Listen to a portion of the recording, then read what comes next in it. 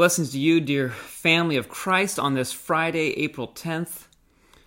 This isn't a typical Friday like all the rest that we have each year. Yesterday was Holy Thursday, often called Maundy Thursday, Latin for the word command, because we recall Jesus' command to love one another. Today we are reminded of the Apostle John's words, "We love because he first loved us." And that reality is what makes this sorrowful day, where each year we recall the horrific events of Jesus' crucifixion, a day we are able to call Good Friday. It is good because, as Jesus said, greater love has no one than this, that he lay down his life for his friends. Our Lord, our Savior, our friend, Jesus, has laid down his life to bring us life. As you listen today to Mark's full account of that Friday, hear the truth, the fullness, the depth of our Savior's love for us. And as soon as it was morning, the chief priests held a consultation with the elders and scribes and the whole council. And they bound Jesus and led him away and delivered him over to Pilate. And Pilate asked him, "Are you the king of the Jews?" And he answered him, "You have said so." And the chief priests accused him of many things. And Pilate again asked him, "Have you no answer to make? See how many charges they bring against you." But Jesus made no further answer, so that Pilate was amazed. Now at the feast, he used to release for them one prisoner for whom they asked. And among the rebels in prison who had committed murder in the insurrection, there was a man called Barabbas. And the crowd came up and began to ask Pilate to do as he usually did for them. And he answered them, saying, "Do you want me to release for you the king of the Jews?" For he perceived that it was out of envy that the chief priests had delivered him up. But the chief priests stirred up the crowd to have him release for them Barabbas instead. And Pilate again said to them, "Then what shall I do with the man you call the king of the Jews?" And they cried out again, "Crucify him!" And Pilate said to them, "Why? What evil has he done?" But they shouted all the more, "Crucify him!" So Pilate, wishing to satisfy the crowd, released for them Barabbas. And having scourged Jesus, he delivered him to be crucified. And the soldiers led him away inside the palace, that is the governor's headquarters. And they called together the whole battalion. And they clothed him in a purple cloak, and twisting together a crown of thorns, they put it on him. And they began to salute him, "Hail, King of the Jews!" And they were striking his head with a reed, and spitting on him, and kneeling down in homage to him. And when they had mocked him, they stripped him of the purple cloak, and put his own clothes on him. And they led him out to crucify him. And they compelled a passerby, Simon of Cyrene, who was coming in from the country, the father of Alexander and Rufus, to carry his cross. And they brought him to the place called Golgotha, which means place of a skull. And they offered him wine mixed with myrrh, but he did not take it. And they crucified him, and divided his garments among them, casting lots for them, to decide what each should take.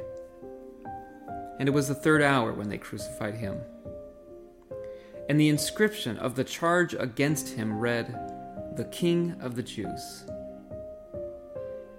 And with him they crucified two robbers, one on his right and one on his left. And those who passed by derided him, wagging their heads and saying, "Aha! You who would destroy the temple and rebuild it in 3 days, save yourself and come down from the cross." So also the chief priests with the scribes mocked him to one another, saying, "He saved others. He cannot save himself. Let the Christ, the King of Israel, come down now from the cross, that we may see and believe."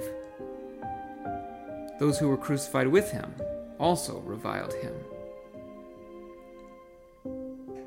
And when the 6th hour had come, there was darkness over the whole land until the 9th hour. And at the 9th hour Jesus cried with a loud voice, "Eloi, Eloi, lema sabachthani," which means, my God, why have you forsaken me?" And some of the bystanders, hearing it, said, "Behold, he is calling Elijah." And someone ran and filled a sponge with sour wine, put it on a reed, and gave it to him to drink, saying, "Wait, let us see whether Elijah will come to take him down." And Jesus uttered a loud cry and breathed his last. And the curtain of the temple was torn in two from top to bottom. And when the centurion who stood facing him saw that in this way he breathed his last, he said, "Truly this man was the Son of God."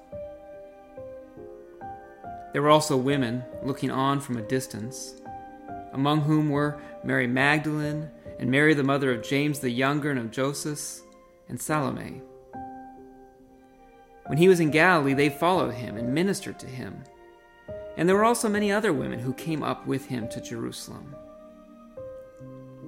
And when evening had come, since it was the day of preparation, that is, the day before the Sabbath, Joseph of Arimathea, a respected member of the council, who was also himself looking for the kingdom of God, took courage and went to Pilate and asked for the body of Jesus.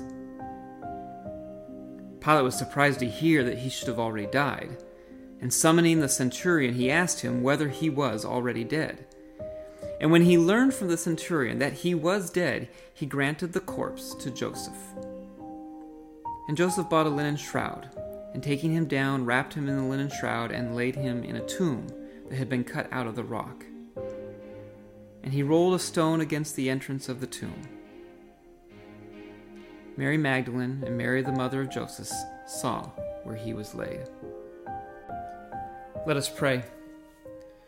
Merciful and everlasting God, you did not spare your only Son, but delivered him up for us all, to bear our sins on the cross. Grant that our hearts may be so fixed with steadfast faith in him that we fear not the power of sin and death and the devil, but rather remember and give thanks for our Lord's passion. Receive your forgiveness of sin and cling to our redemption from everlasting death. Through Jesus Christ our Lord. Amen.